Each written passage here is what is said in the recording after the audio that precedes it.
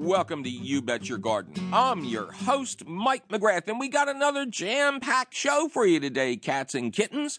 In the question of the week, we're going to talk about zoysia grass, that warm season turf that refuses to die even in the most northern parts of the country over winter.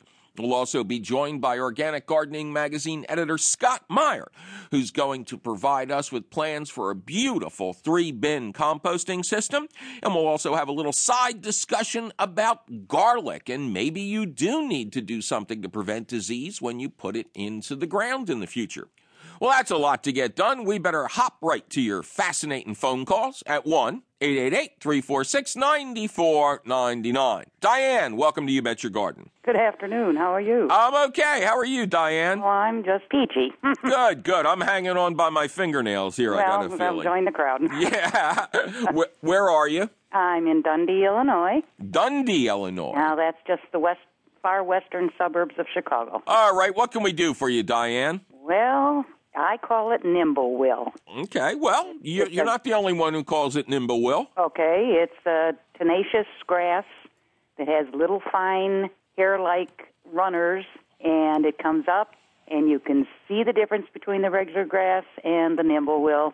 Drives me nuts. And then in fall, all these little patches dry up, and I can kind of scrape them out, and I hand-pick a lot of them out, and then they all come back next year. Well, maybe they do and maybe they don't, Diane.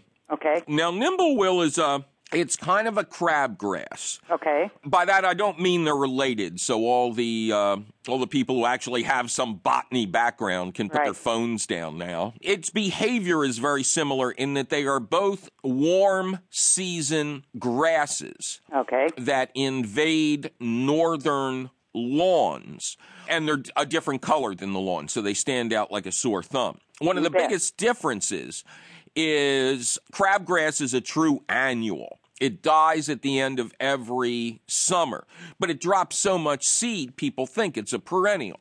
So one of the secrets of preventing crabgrass from coming back is to use corn gluten meal at the exact right time in the spring, and that prevents all of the dropped weed seeds from sprouting.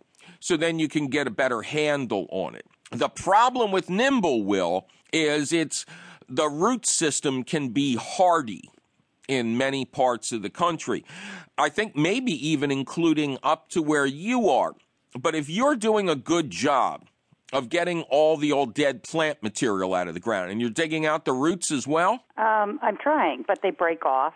Right. Well, one of the issues is before you do anything, it is probably dropping a ton of seed. Probably. I will tell you that our turf grass expert, Dr. Nick Christians at Iowa State University, says this is he considers it to be one of the most tenacious weeds out there. Oh, thank you very much. And his advice, quite honestly, is to tear up the entire lawn, have everything hauled away, and then put down sod, not even seed. Because he's afraid it's going to keep coming back from the dropped seed and little bits of rhizomes in the soil. I see. So, what big a percentage of your lawn has this stuff invaded? Well, it's in patches and spots all over, virtually probably half an acre. And that's the problem. So, your lawn is half an acre, or you got half an acre of Nimblewill? No, I got a lawn that's half an acre, and in spots all over it, here comes the Nimblewill every year. You know what I would do?